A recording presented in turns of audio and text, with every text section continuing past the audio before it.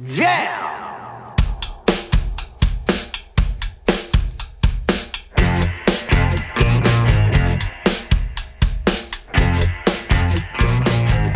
It's Josh Williams here, and welcome to the One Man Podcast, episode number 42 for Wednesday, February 28th, 2017. Last day of February. Get the fuck out of here, February. You and your little short month dick. Or short dick month, however you want to look at it. Whatever derogatory way to February. And I think, which is odd because the short dick month is Black History Month, typically known for having the big dicks. So very stupid. I also think that it's a shit month to give to Black History because it is the smallest month. Watch all of this stuff get me in trouble just for my stupid running my mouth off the top of my own goddamn show. Ladies and gentlemen, I welcome all of my listeners, welcome back listeners, welcome new listeners, and I'm going to be talking today about some of the shows that I did over the course of the weekend. I did a show here in Ottawa right before I left for Montreal, and I got to spend a great weekend at the Comedy Nest, which I will go into a little bit later on the show. I also managed to go to Montreal, spend the weekend there, and not eat smoked meat. That was not by accident, but again, we'll get into that a little bit later on in the show. Of course, I will read your emails and tell you some other stuff that I have going on. We got another packed show. So getting right into it, guys. Last week, still learning the ropes of my new job. Really not much to report there. They're being very accommodating with some of the stuff that I've got coming up with my promos and things like that. So nothing to complain about yet. I mean, it's still sales. And as I've mentioned before, I think I'm kind of done with it. I spoke with my friend who got me in there today. And I'm like, I'm done. I think I'm done with sales. And he's like, nah. Which was the open, receptive response that I was looking for to my whole, I'm just not loving this anymore. I don't care to learn stuff and then unlearn it and learn it and unlearn it and everything changes every day. You know what? Some people, maybe they're just brains like stockbrokers or something, guys that just like numbers. Is this the same number as yesterday? No, it's different. Good. I hate when things say the same numbers are good. When numbers change, I feel good. I don't give a shit about that stuff. I get the market and I get that there's people out there who want to do it. And I'm glad that my friend is the kind of guy who after, 15, 20 years still wants to be a part of, a sales environment. We need people out there to learn this shit and help us with it. But as for this guy, I'm having more fun in my later years. I shudder to think, hey, I'm middle-aged. And then I go, well, Josh, the way you're taking care of yourself, you got a lot of fucking balls on you to think that you're going to make it to 70. So I'm probably in my golden years. We portly fellows don't last that long, as history tells us. And I'll get into another fucking thing about that soon. But as it stands, I'm just not loving sales anymore. I don't like the targets. I don't like taking my work home with me. I like talking to people. I like helping people, but I enjoy doing it more on the promo side where it's like, hey, come on over here. Let me tell you about this. Why don't you try it out? Was that fun? Well, here's the information on it. And if you want it, you go out in the world and you get it for yourself. God damn it. I believe in you. You don't need anybody else to hold your hand. You got this on your own. So that's some of the shit that I'm, getting into. I just slammed my fucking Apple Watch down on the goddamn desk. I get real into my rants, guys. I get super into it. I will bust my fucking watch if it means emphasizing my point slightly more than just the tone of my voice. What else can I say? I last week I got an app. My good friend Chris, who has sent us in a novel of an email this week, and I will have some pictures to post while the show is, uploading and editing and all that fun stuff.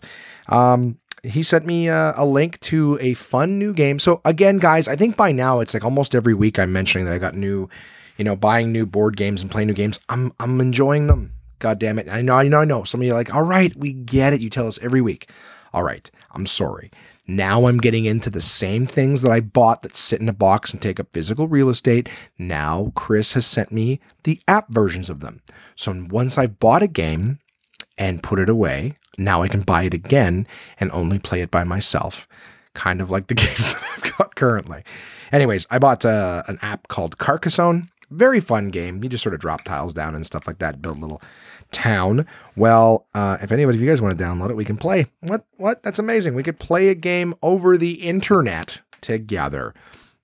Anyways, got that game, and Chris and I have actually been like keeping games going. Like, you know, those stupid games where people are playing like Scrabble or whatever it is on Facebook, and you know, you just wait and take your turn. We can't. It's like that. We just got these little background games at Carcassonne going.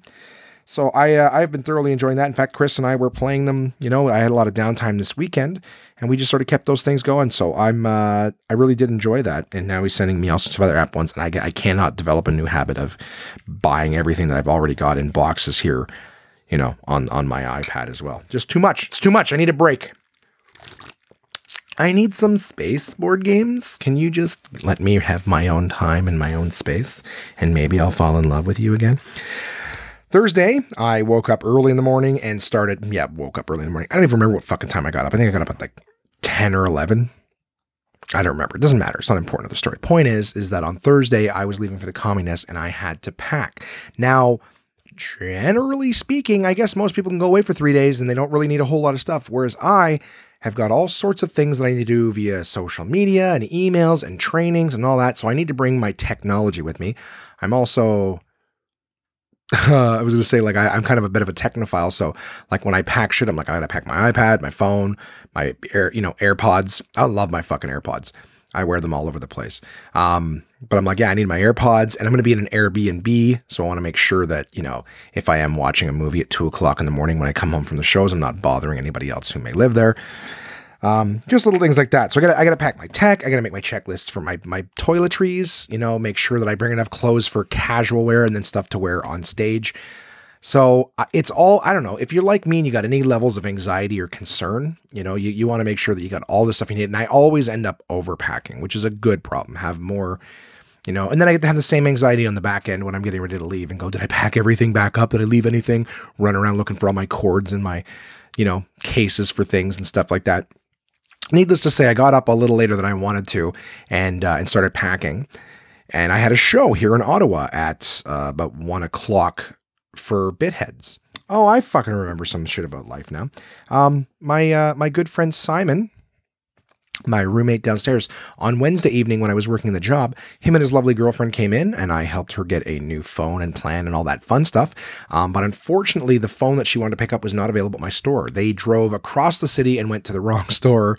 Didn't end up picking it up, but as a courtesy for me just helping, again, it wasn't a whole lot of work on my part, but as a courtesy to help his girlfriend get a new phone, Simon actually took myself, her, and Kamar out for dinner to a nice little Thai restaurant. Had me a nice pad Thai, happy guy. You know, that should be the slogan, pad Thai, happy guy there. So I appreciate that, Simon. Thank you again for that nice little thing. So on Thursday I did a show around lunchtime.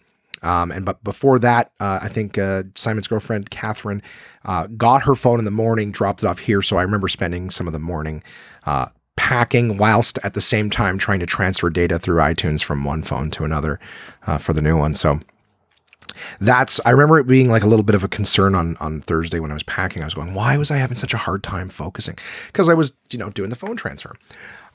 So yeah, that was a thing, right? So the idea was that I have this show in town. I have to do that. I have to go pick up, Spotlight and some show gear.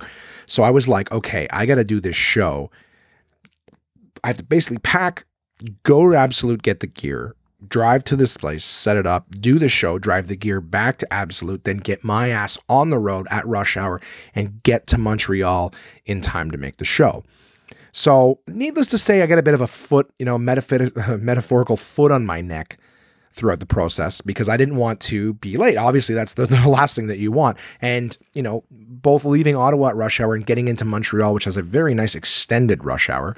If you're one of those fucking nerds that likes, deleted scenes and bonus features, there's an extended edition of fucking Montreal rush hour if you're ever traveling in that area. So it basically anytime after 3:00 in Montreal, you're rush hour till God knows when. And they're always under construction and stuff like that. So anywho, the show that we did in Ottawa was great. It was at the same restaurant that I ended up doing that little open mic spot for Jay. That was a lot of fun. They were a little tech company. So myself, another great comic here in Ottawa, Matt Carter, who I came up with, came up with, in the sense that's we rose through our comedy beginnings together, not like I came up with him like a fucking idea for a book. We came up around the same time, and it was a good show. It was during the day, a lot of daylight. They fed us, which was great, because with all the running around I was doing and getting things ready, didn't have a chance to eat a proper meal. So thank you again to the owner, Peter, who was outstanding. Hooked us up with a nice meal. Did the show for Bitheads, small tech company that makes apps and softwares and things like that. They were a great crowd. Hats off to Scott, who was the owner, who just, again, super cool dude, had a good time with us comedians and everything like that. So, good time with him. Came back, got everything broken down and back in time to just grab my shit and hit the road. And actually the drive to Montreal was relatively nice. I just listened to, satellite radio and some comedy and stuff like that. And it made the trip very enjoyable. I actually got to my Airbnb. Oh man, my Montreal Airbnb. It was a different one this time. Same sort of area, a little bit further away from the club, but I figured this place looks a little nicer. Again, they said that they've got private parking. There's only 2 things, guys, that I want from an Airbnb. Only 2 things. The rest of it, well, maybe 3. But 2 things that I've been looking for. Actually, I apologize. Not that my accuracy is super important, because I lose you guys all the time with me stuttering and trying to correct myself. But what I want from an Airbnb, the 2 things that I select are free parking on premises and free Wi-Fi. Okay. I click on lockable door. It hasn't been as important to me. A lot of places are kind of like, just come on in. Like when we went to Halifax, those people were amazing. They were in the house. We didn't have a lockable door, I don't think. Not that it even fucking mattered. Anyways, so I click private lockable door, which I think going forward is more important to me, with a lot of these places sort of being like rental properties. They're not like a guest room in someone's home. It's more of, there's like 4 bedrooms and each one of them is for rent all the time. So you're more of like in a, hotel hostel environment where people are coming and going. And I'd really like to be able to lock my shit up. Again, going back to how much tech I bring and whatnot. Not exactly looking to have my MacBook, iPad, cell phone, all this shit. Just, I'll have my cell phone with me, but you know what I mean? Like, I'm not looking to have $2,000 just jacked into my fucking room while I go do a show or something. So, I get to my Airbnb and it's street parking again. So the one thing that I want, like I said, Wi-Fi, lockable room, street parking, 3 things really at the end of the day, but, street parking right there. So, okay. Now it wasn't bad. I actually parked the car and I got more active this time than I was previous times on the way to Montreal, even though it was further away. So allow me to explain. In Montreal, they have half the year where you can't park on the street, like parts of the street where this half of the year you can't park here, then other parts of the street, this half of the year you can't park here. So not to mention different times of days and everything like that. And they also, if I described it in previous podcasts with the fucking ice banks, well, that stuff wasn't present this time because a lot of the snow and stuff had melted. So when I got there, I parked my car in the street and I asked my Airbnb dude, via text, whatever, like, am I good on the street right up front? Am I going to have to get up at like 6 o'clock in the morning and move the car and then go back out in 2 and move the car again? Like what? He goes, no, you're fine on the street. So I parked the car on the street and I left it there for the entire, 2.5 days that I was in that area. So left the car there and I walked to and from the club every single show. So that problem solved. It was a concern at first. Because again, how parking rules are, right? They go, oh, you know what? Like I've parked in places in Ottawa, for what it's worth, places in Ottawa where there's no parking signs mentioned at all, right? Street parking right in front of people's houses. Like you go to someone's house, like you're visiting a friend's house. And they go, you just park on the street now, you're gone, 4 or 5 hours, you go for a barbecue or something like that. You come out, there's no problem, right? There's no posted signs. Well, for anyone in the know, in at least Ontario, probably my largest listenership, but a lot of places in the world, I would imagine from who I've asked, is that when there's no sign posted, that means that the parking time limit is 3 hours. Okay. Now, that doesn't necessarily mean that someone's going to give you a ticket. Those parking guys aren't enforcing that as much as the cash cow that is like downtown areas and things like that. But if someone calls attention to it or someone complains that a car's been parked for too long, bylaw can come down, mark it, and then, come back later and go, yep, car's still here. It's exceeded the limit. The wheels haven't moved or anything like that. Boom, there's your ticket. And one time when we were at Crystal's house, there's street parking all around her sort of like little condo development area. And one day we got a letter. We were both living, it's back when we were living together, but we got a letter from the condo board saying that they were coming in to clean out all the parking spaces and repaint everything. So to park on the street, they've already cleared it with the city and it's okay. So we listened, we parked our cars on the street, but Crystal was gone that day. So I think that she didn't have to park on the street at all. And when she came home, they were already done everything. So everyone was allowed to park in their space, but we all parked first thing in the morning, like 7 o'clock in the morning is when it told us. And the whole street, which normally you never saw any cars on, was like littered like it was like Sunday church or something like that. Like there was no parking anywhere on any of the streets around there available because this like 100 and something units condos all had all of their parking out on the street. And so somebody got upset, called bylaw. So when I came out at the end of the day to grab my car and move it back in, there was a ticket on it. So was everyone else. Now, this is again from the condo board that said that they had cleared it with the city and this is where we were allowed to park. There'd be no issue.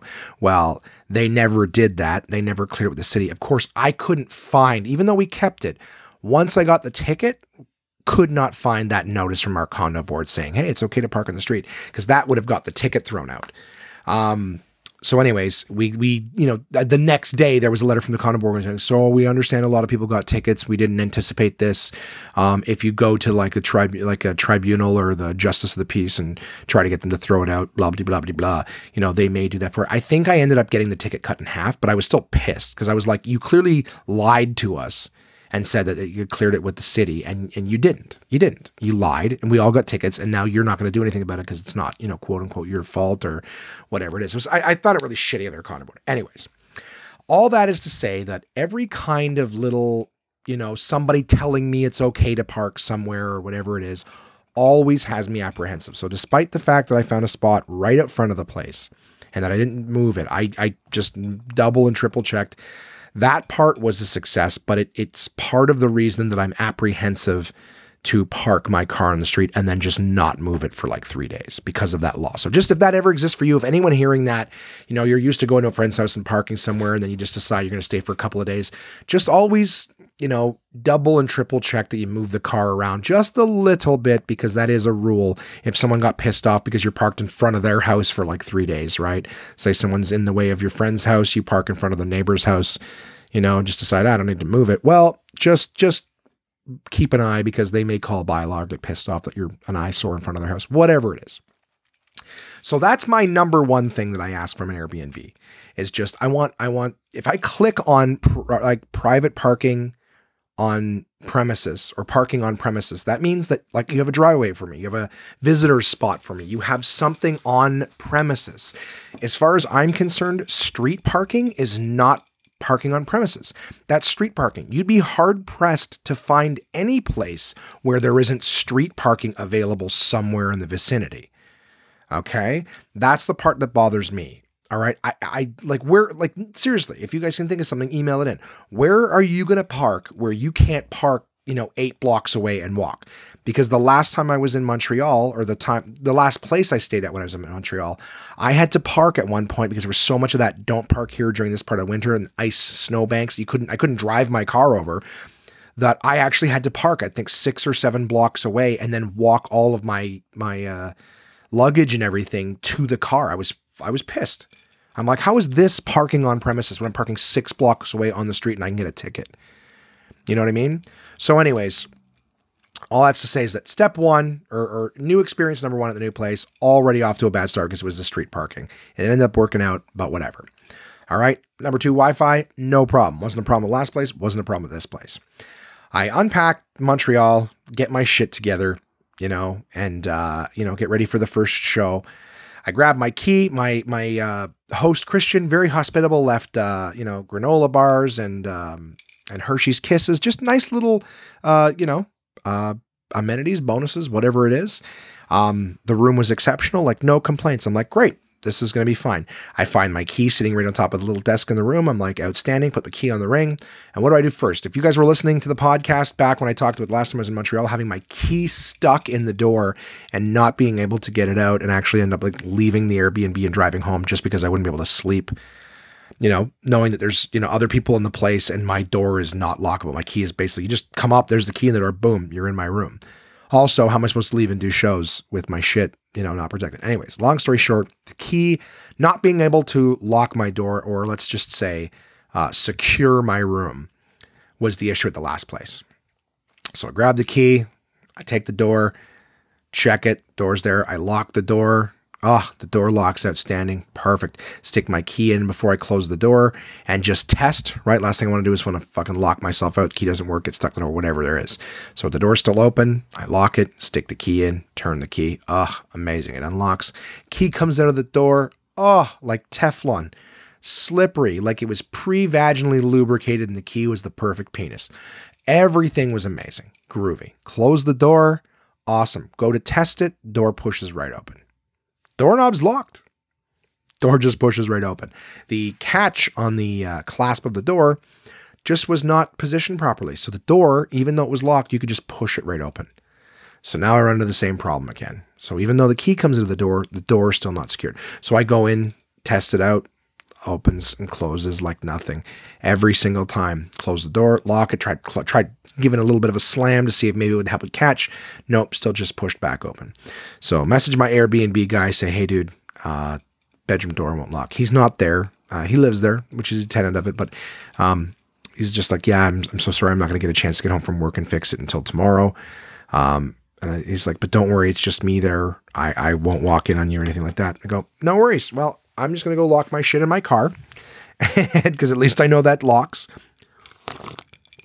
And hey, I'll see you after the show. No biggie.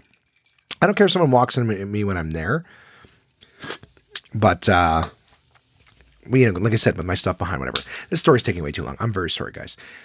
All that is to say, the next day they fixed the door and that resolved the Airbnb thing. I had a great time at the Comedy Nest on Thursday night. It was great to see all my friends.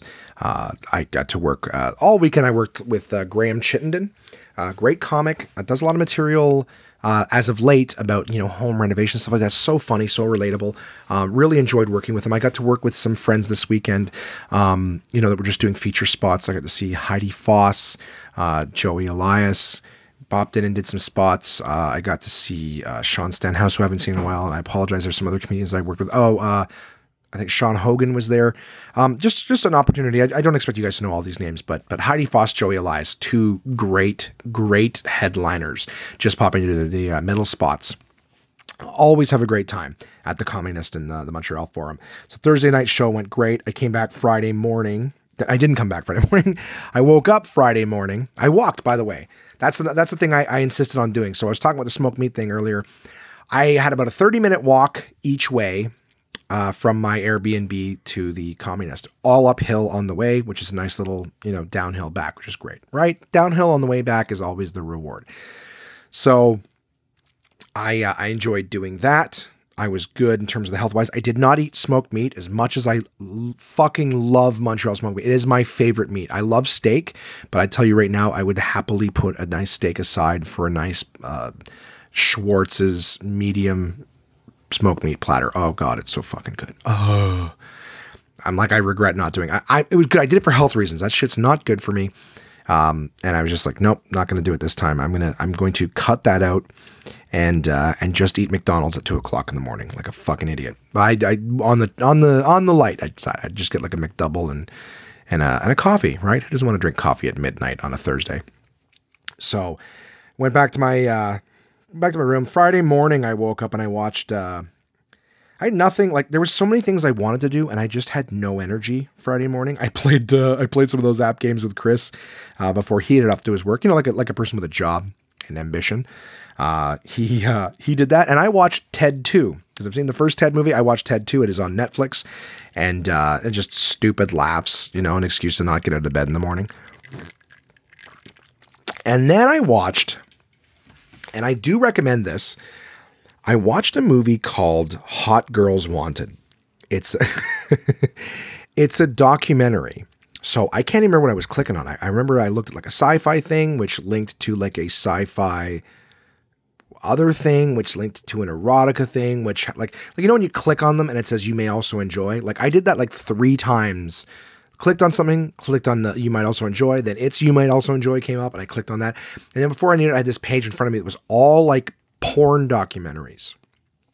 And I watched a couple I watch other documentaries too, which is a funny thing. One of the evenings at the Comedy Nest, all of us were sitting there discussing different documentaries that we were watching. And like some of the shit that they have documentaries on is so specific. Like someone was talking about, I can't remember exactly, but just as an example, it would be like, I watched a documentary on how like, you know, if you hit the number 9 on a phone, it can do a bunch of different, like people were talking about like, you know, a documentary on a specific level of a game. Like somebody watched okay, I think I remember Graham was saying that he watched something on people who could do a speed run of Super Mario, the very first Super Mario game. Like you can play the whole game in 4 minutes just by jumping and like the perfectly mapping out the levels.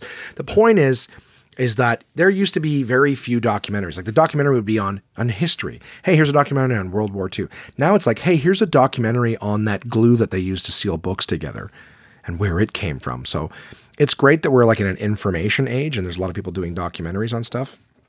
Some of it seems insanity. But anyways, point is, a long time ago, I watched a documentary, still on Netflix, called After Porn Ends. I don't know how it came up in my feed. Not that I need to justify it anyways. I don't give a fuck. I watched it. I admitted it.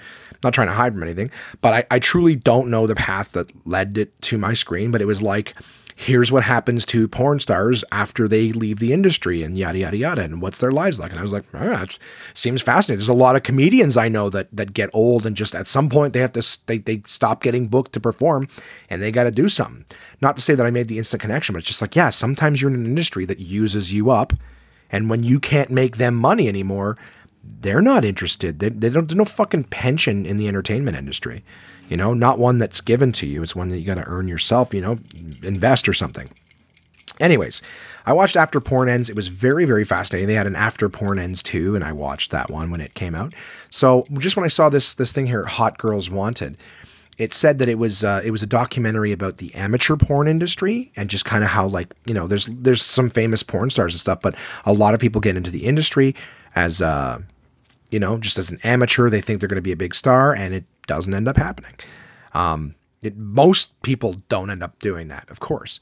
So this documentary is all about how people will get into the industry. Like they just apply to Craigslist ads they see, and they get into it, and they go hard, and they think they're going to be the next best thing, and how they, you know, like have to promote themselves and develop a following very quickly, you know. These girls are talking about how like they got into it and they can't wait to be like the big thing.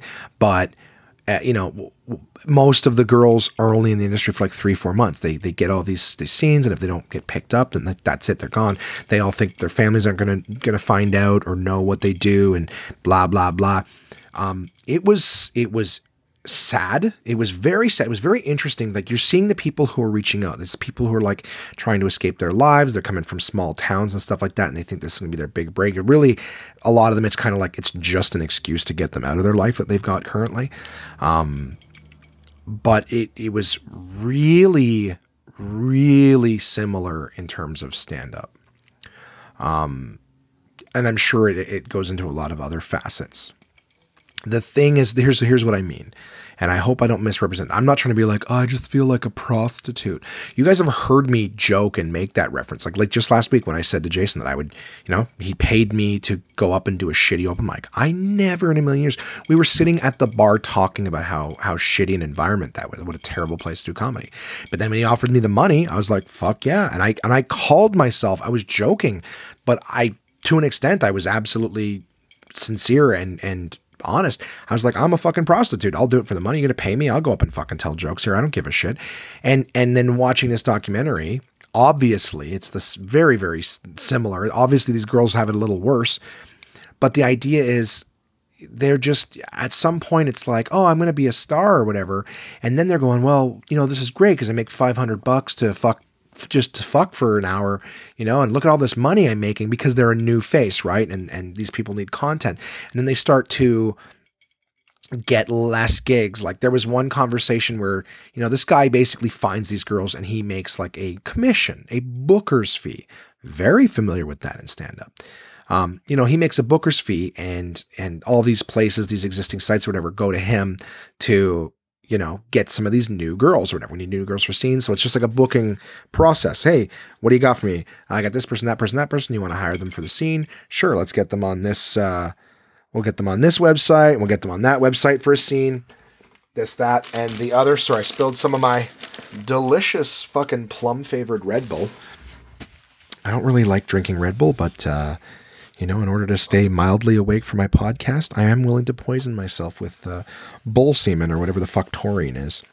Taurine, coming from the root word Taurus, which means bull, or some kind of Taurus is a constellation, is it not? Anyways, the getting back to wherever the fuck I was in that conversation, the idea is that the guy, they're all living in this house with the guy who sort of brought them in. They're answering his Craigslist ad or whatever.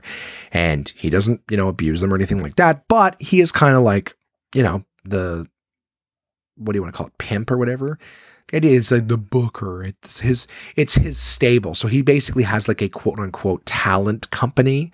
And then these guys reach out to him and what talent do you have and what talent can we book for these scenes there? That's the best, most professional way I can think of to, and he's even like, none of them seem to dislike him or anything like that. He doesn't seem to treat them bad or anything. But at the end of the day, he's like, you know what? Every day a new girl turns 18. Every day a new girl wants to do porn.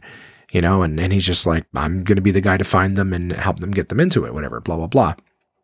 I don't condone his actions. Just, this is the nature of the fucking documentary.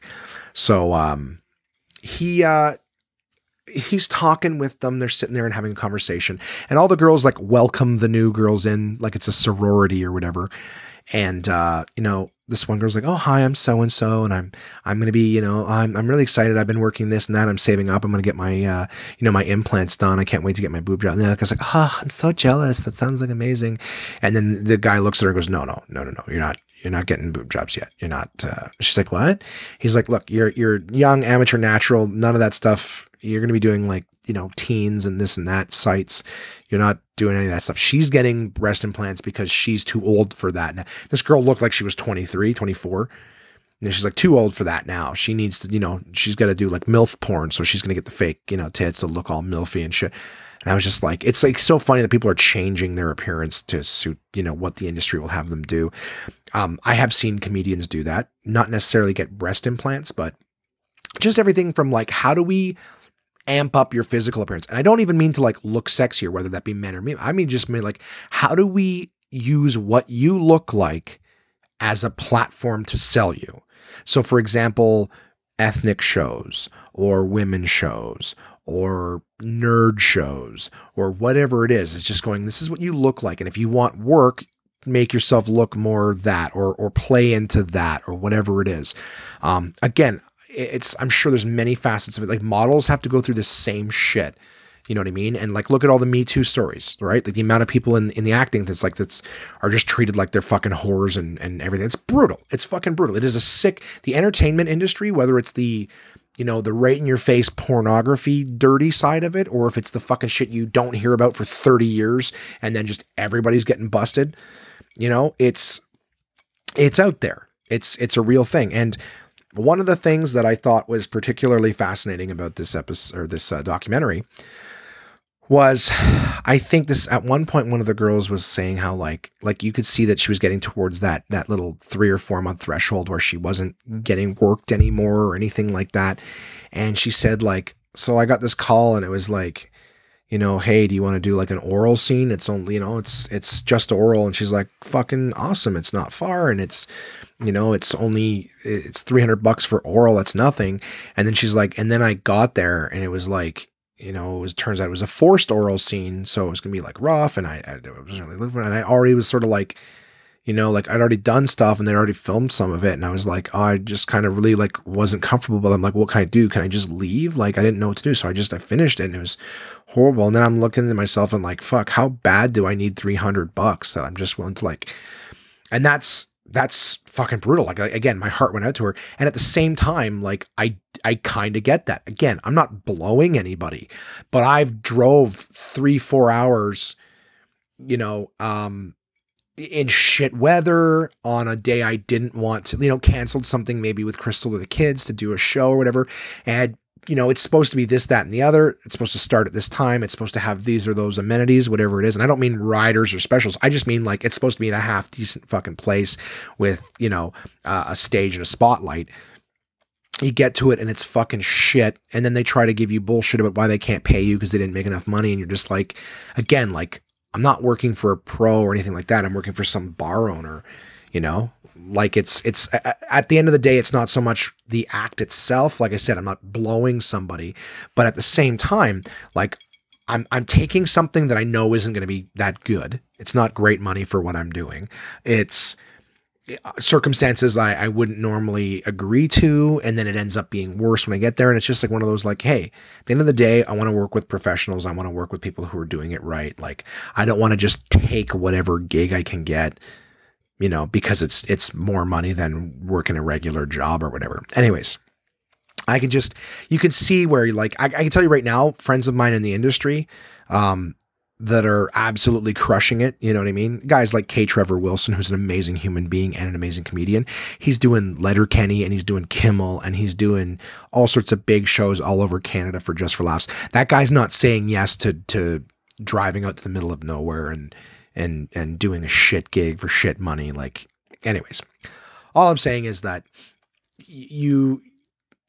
the stuff that you're doing at first, you're like, yeah, it's great. And look at all this money. And then eventually you're like, oh shit, I'm not progressing. And the good gigs are becoming like, it's not happening to me yet, but I do. This is the worry that I have with stand-up. All right. So when I'm talking about taking these shit jobs, like, the Source and other stuff that I'm not having fun doing, driving Uber back when I was doing Domino's, like doing all these things that allow me to continue doing stand-up. I always get worried that like, how long is that going to last that I'm doing the good stuff? Like, that gig I did the other day at Bitheads was great. Before I went to Montreal, it was a fantastic gig, but, there's always that voice in the back of your head. Like, how long is it going to last before you're forced? I think that's what scares me too. Again, all over the map, because my thoughts are ahead of my mouth, is, how long is it going to last? I'm going to keep getting these gigs. And then these jobs fucking scare the shit out of me, because I'm like, well, what happens if, you stop doing stand-up and you're forced to get one of these shit 9 to 5? You ain't got no education, motherfucker. So what other job you gonna get? Jobs. And it's scary and frightening and yeah. So, I don't know. I guess I could relate to aspects of this documentary a lot more than I wanted to. But yeah, I mean, and these people's parents find it and everything like that. So all I can say is if you want to watch something interesting, if you want to see a close-up look of how the entertainment industry is capable of being very sick and predatory, Hot Girls Wanted on Netflix. I did enjoy watching it.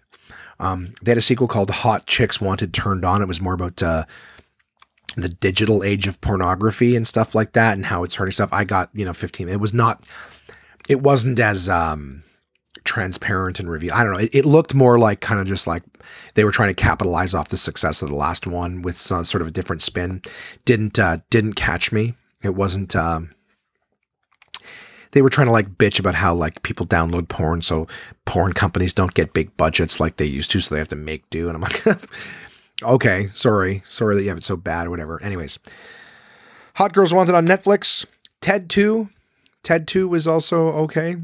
I didn't find it as fascinating. Again, I guess it didn't tap into my human soul, my empathy and things like that, like Hot Girls Wanted did. But anyways, after that, after watching those movies, I had a nap in the afternoon. Oh my God, was it ever amazing? I walked out for, I had some pad thai. I guess I thoroughly enjoyed the dinner that Simon took me out for. Got some pad thai and went back to my my Airbnb, ate that, had an afternoon nap. I cannot tell you how long it's been since I've had an afternoon nap. I think I slept from like 3 till 5 or 6 or whatever. I got a great amount of sleep. Woke up when the dudes came in to fix my door. Got my door fixed all up. Lockety lock Friday night. Super groovy. So I left, was able to lock my door. I went and I did 2 shows on Friday night at the Comic Con. In fact, this is something I did. I'll tell you guys about this because I didn't tell anybody at the time. I was very conflicted. And I'm going to tell you because it's a good thing that I'm hoping, that you'll all maybe pay forward or think of something to do someday. But I needed to get, or did I do that Saturday night? It doesn't fucking matter. This is something I did over the course of this weekend.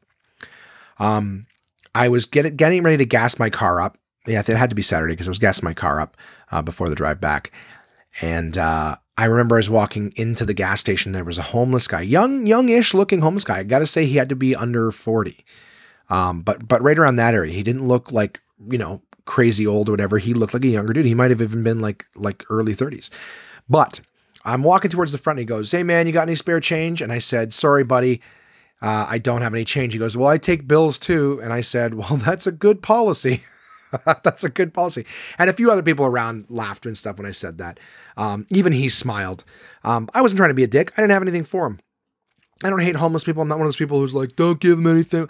I just, you know what? It's outside. It wasn't, it was one of the colder evenings. And so I was like, I felt bad that I couldn't help him out. And this was the part that made me feel bad, is my comedian sort of, I wasn't mouthing off at him. Right. But he's like, "I take bills too." And I go, it's a good policy. But because a couple people laughed and even he laughed, there was that part of me was like, fuck, did I just I hope I didn't make him feel bad. And I hope I didn't make him feel like anybody was laughing at him. That would have happened regardless. And what I did, I would have done regardless because I'm a good person. But, part of me, I saw something, and I think I may have mentioned this, and if I did, I'm sorry, but I saw something on social media not too long ago about how all these people go to offer help to third world countries and stuff like that and participate and whatnot, but they always take these photos, right? These selfies of themselves with all the kids. They put themselves right in the middle, like, look at me and I'm helping these kids. And people were saying that it's like exploitation. The kids don't understand that they're about to be featured and shown off. The context of that they're about to be showed off, like they're lesser. And it's not like, hey, we're having a picture and we're having fun. Let's take a picture with each other. It's like, it's to like push up, white people who are like, look, I'm making a difference. Look at these impoverished people and the help that I'm making. You put yourself right in the middle, like it's all about you. So they said that. It's like, one of the things that they said is, look, if you're trying to help people, don't make it about yourself. Do it for the person. And so I did something, and I didn't tell anybody when I was in Montreal. I wasn't trying to pat myself on the back. My first knee jerk was like, hey, I just wanted to like say, hey, just did something nice for somebody. Da, da, da. And I go, yeah, but that really is, like, why do I need to tell anybody? I did the right thing. The world is that much better a place because I did that. Why do I need to tell anybody? You know what I mean? And I know that your guys are like, well, you're a fucking idiot. You're saying it right now. I'm telling you the story. I'm hoping it makes an impact. I did not tell anybody in Montreal what I did, and I kept it to myself until now. And the only reason I'm sharing it now is just to maybe inspire, not to give myself credit. I'm a giant piece of shit, and I'm always a fucking hypocrite. Anyways, when I went inside, it was one of those gas stations that had a Tim Hortons built right into it, a coffee and donut shop for anyone who doesn't know what Tim Hortons is. And I just went up to the counter at the Tim Hortons and I just said, hey, if I buy a coffee and a donut, I go, all your donuts are the same price, right? I go, if I buy a coffee and a donut and I go give the receipt to the guy out front, can he come in here and pick, like, I could buy any donut, I could dress a coffee anyway, but I'm like, I'll give him his choice, So I go, if I buy the coffee and the donut, can I give him the receipt? He comes in and you let him pick whatever donut and dress his coffee however he wants it. And she goes, yeah, I'll do that. So that's what I did. I bought the guy a coffee and a donut. I went outside, I handed them the receipt. I go, I'm not joking. This is a real thing. I go, I bought you a coffee and a donut, but I didn't know what you take. I don't know what donut you want. So go in, take this receipt. So she knows she's expecting you. I spoke to her, take the receipt, go in, get yourself a coffee and a donut. I hope you have a good night. And he's like, thanks a lot, man. So, so that's something, very small gesture, cost me what, $3, $4? It's not a big deal, but instead of ignoring and fuck, there's so many people, homeless people, and I'm not saying fuck about them. I'm saying the people who just like walk by them. Every time a homeless person asks me for change or anything like that, I still, every time show them the human decency of saying, I'm sorry, I don't have any or can't help you. Somebody speaks to me, I'm not going to just walk past them like they don't fucking exist. I don't know what their motives are. I don't know if they're legitimate or not. I don't know how bad they've had it. So I just find it incredibly dehumanizing when people flat out ignore homeless people. Do you think that you're fooling them into thinking that you didn't hear them? That action of just ignoring them like they're not even there. You know, just say sorry, walk by. Sorry. Just the acknowledgement that they exist is a courtesy that I can't tell you. If I was in that shoes, the embarrassment, like I said, I know there's a lot of them that don't need it. A lot of them are wasting your time fucking around. I know that. But in the chance that there is that person who is in need and who is just hanging on to fucking hope that they're going to be able to pick themselves up or whatever, it doesn't hurt for your drops in the Grand Canyon of ignorance. Just walk by them, because every one of those fucking little things might just erode them that much. I don't know. What am I saying?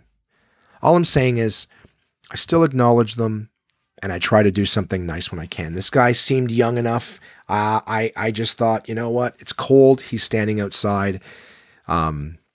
He was polite. He was dirty and scruffy. Like he was, but he didn't seem that old. But he went inside, he got a donut. I was pumping my gas. He came back out and he had a donut. He raised the cup to me and yelled, "Thank you," across the lot. And I said, "No problem, man. I hope you have a great night." You know? And he goes, I said, "Yeah, have a good night." He goes, "I'll try." You know? And hey, fuck it. Like, that may be stupid on me to say, whatever. 46 minutes in this podcast, I've barely scratched the surface of what we have to talk about.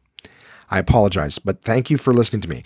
Hey, you can always tell me. Usually I'll just glaze over a movie or glaze over something.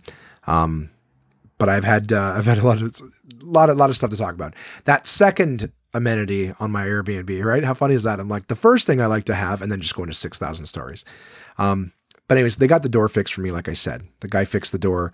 So that was good. But it seems like every time I go to Montreal, can't seem to get a private parking spot. Can't get a fucking bedroom door that locks. But, Christian was great, my host, and got everything fixed. I was very, very happy. On Friday night after the shows, I had a joke I was going to tell, and I apologize, guys, because I talk to so many people in a week, and I tell stories and stuff, and I don't know if I told them to people or if I told them to you guys.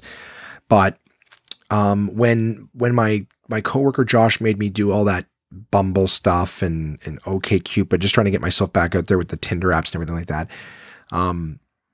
There was this thing that happened where he was like, just swipe right on everything. When I went on back into the dating scene, I didn't really want to find anybody, but I was missing that human companionship, right? I think I mentioned that.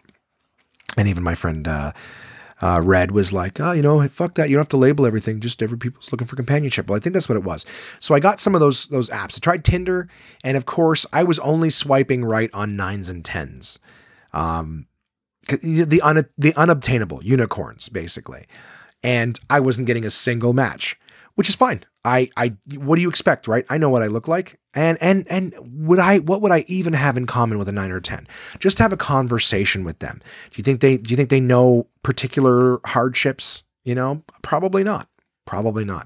Regardless, no matches. And I joked with Josh. I was like, "Dude, I haven't got a fucking single match." And he goes, "Well, what are you swiping on?" I go, he goes, "Only the hot chicks?" And I go, "Yeah, pretty much." And he goes, "Well, that's why you need to swipe right on everything." And he swipes right. And of course, you run out of swipes on Tinder because there's a certain amount you can do per day or hours or whatever. And he goes, "And here, download Bumble." He goes, "Give me your phone." And he swipes right on everything on Tinder, downloads Bumble. He goes, "This is unlimited swipes." He goes, "You swipe right on everything." He starts swiping right away. And he goes, "There, see, you got 5 matches. Right away." He goes, you need to do this just to get your confidence up." So here's what I did, guys. I actually wasn't having any confidence issues. I was just laughing that I hadn't got a single match. I go, there's not one beautiful one out there who sees my face and thinks, you know what? Fuck it. Maybe he's a nice guy. Let's have a conversation, for fuck's sake. Not even willing to have a conversation with me. Regardless. Sorry. I do the Bumble thing. I get 5 matches right away. He was absolutely right in terms of will get matches when you swipe right on everything. The matches I got, and know that this knee-jerk reaction thing that I said, I'm ashamed of myself for saying now, but at the time it was like pain and hurt and just frustration. I got like 400-500-pound women responding to me. I know I'm not a prize, but I feel like I'm worth a little more, and I don't mind. I'm going to get some of those things. Thank God that those women are willing to talk to me. I think it'd probably be even worse if it didn't. But here's the thing. I only got exclusively this is how I phrased it at the time, again, because I was frustrated. I was also just joking with my coworkers, as I felt like I was getting exclusively 1s and 2s. I'm like, here's the thing, guys. You said this would raise my confidence. I go, before I thought that, I might draw the eye of a 5, a 6, a 7, but because I was only shooting for the moon, I'm not seeing any of it. And I can tell myself that nice little denial and go, oh, you're only going for the hottest of the hot. No wonder you're not finding any matches. Well, now I know for sure that the 87654 are not interested as well. Because I was not, like, I remember at one point looking at Josh and going, dude, can I get somebody responding to this that's eyes point in the same direction at least? Like, what the fuck is going on with this? In fact, I said this and I wasn't trying to be a dick. Well, maybe I was. Maybe I think I was just frustrated, and it's rude. It was rude of me, and I'm ashamed I said it, but I'm still going to tell you guys because that's what I do. I make mistakes, and I share them with you guys. Is I was looking at one picture, and this girl was taking pictures of herself. She had pictures of herself standing next to cows. And I said, is that the only thing that she could find so that in the picture she'd be the skinny one? Like, that's... It's not funny. I mean, it is funny. I'm not going to lie. It's fucking funny in that whole, like, how someone finds up someone less attractive to stand next to, and it's like, oh, I'm the hot one, or I'm the thin one. That's what popped into my comedian's brain at the time. Again, I didn't say this to the person. I wasn't trying to be a fucking prick. That's a real person with feelings and everything like that. They're putting themselves out there. And in my heart of hearts, when I'm calm and empathetic, I know that. But when I'm out on the fucking dating world, not that I'm, I put myself out there too. And I had someone who I was in love with, who I think was, when I was with this person, and I'd be lying if I didn't stay, I still sort of felt that way. I was with somebody who I thought was one of the most beautiful people in the entire world. The fuck, I'm falling apart. Is that what is? I'm going to say it's the Red Bull talking. Can you blame something stupid on Red Bull? I was really attracted to the person that I was with, both physically and emotionally. And then you have this natural thing when you look at it. Everybody's a fucking stranger. And then on top of that, it's just, I don't know. I was not happy. I wasn't happy to see what it was worth. Like, this is, I almost want to write a bit, and I'll tell you why I'm just yakking about this. I will get to a fucking point. Don't worry. Is the way I felt is like, you ever have a car that you own and you bought it new or something like that, and you go to trade it in, and you go, that's got to be worth at least this or that. It's got to be worth at least that. And then they ask you a bunch of questions that take the information, and then they tell you what they're going to give you for it. And you go, that's way less than I thought this car was worth. That's been my experience on fucking Bumble and Tinder. The results I'm getting, I'm going, are you fucking, I thought I was worth at least more than that. At least twice what you're showing me. Yeah, it's not going to get me a brand new fucking Escalade, but for Christ's sakes, you're going to give me a rusted Saturn? That's like, anyways, the fact of the matter was, I wasn't trying to be a prick. I was just disappointed by it. So I tried that joke one time on stage, nothing to do with the car trade-in, just the idea of, I want to write that down. That was a show note. Just anyways, I tried it out, and naturally the crowd laughed at some parts and turned on me in others. Why? Because I just called human beings 1s and 2s, and it was rude. And I admit that, and I atone for it, and I'm getting it off my chest now. I won't have to speak of it again. But I remember I was on stage talking about, me trying to, being single and trying to get back, and I go, there was a couple in the front that had met on Tinder, and I was just chatting with them, and I go, I can't do the fucking Tinder Bumble thing. I go, I had something. I go, I can't tell you guys, you'll fucking, you won't like it. And they're like, yeah, go ahead. I'm like, no, you need to trust me on this one. I've done it once before. You will turn on me. No, please. I go, I'm not going to do it. I go, I'll tell you guys. And they're like, yeah. I go, no. I mean, I'll tell you after the show. Stick around after the show, and I will tell you this story. I go, but as it stands, you don't know me well enough yet, and you will fucking turn on me. So anyways, that the shows went great. And after the show, 5 or 6 people stuck around to hear the joke. And so we actually, there was, I told them we were standing out there chatting. We ended up chatting for quite some time. And right next to the Comedy Nest, it's in this like old sort of mall forum, used to be a hockey arena. Right next to where they are is a big, sports gaming bar or whatever. So we went in there. I was like, hey, you guys want to have a drink? We'll chat. Went in there, had a drink, chatted for a while. They were great people. In fact, One of the guys, how funny is this small world? I'm in a different city. One of the guys that I'm talking to is married to Simon's cousin. How about that? My fucking roommate, I'm talking to his cousin's husband. They only just happened to be coming to the show, and it wasn't until we were talking for like 45 minutes that eventually they let drop Simon from Absolute Comedy. And, oh yeah, he's my fucking roommate. Are you fucking kidding me, Simon? Anyways, so, had a great time chatting with them. We chatted about all sorts of different things. We talked about, relationships and things like that, because it was a part of my act, right? So talking about relationships, we're talking about different stuff and different, things going on. We ended up, chatting. They kicked us out of the bar. It was so lately. We stayed there for so long. We're leaving the forum. We were locked in, so we had to get security to let us out. We're standing outside on the, the corner for like another 25 minutes, just having conversations about, Montreal and all sorts of. It was a great time. I loved the fact that I got to sit, and just chat with fans. And then of course we moved to a different venue, which immediately takes away the mystique of like, wow, the comedian's chatting with us. We're just a bunch of people having a conversation in a bar. And that was great. That was my Friday late after the show. Wow, almost an hour, and I'm barely through the weekend. I got to say, a great time. I got up Saturday morning. I packed up. I went for a nice walk, got myself some breakfast. And I remember I did a podcast in the afternoon. My buddy Pantelis, super dude. It's called the Pantelis Podcast. I don't know when the episode airs. I will let you guys know as soon as possible. I will link it to One Man Podcast social media. So great opportunity for you to like, follow, subscribe, whatever the fuck it is, to Instagram, Facebook, Twitter, YouTube, and I'll post something there. It was a video podcast. So I met him at his studio and we sat down. We had a great fucking 2-hour long conversation. I don't know if the episode is going to be edited.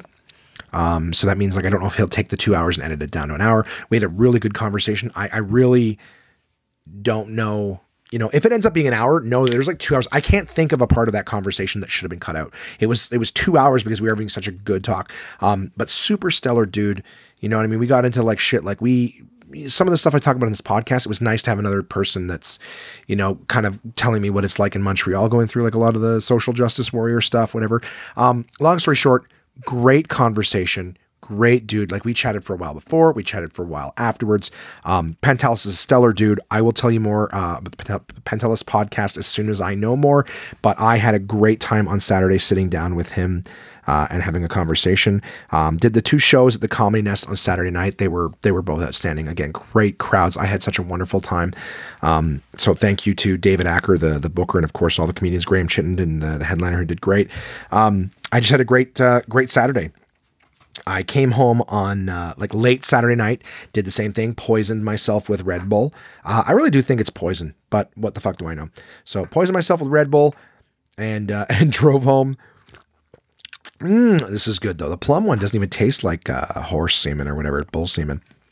That weird sort of like lemony, sugary, what the fuck am I drinking-y taste that regular Red Bull has.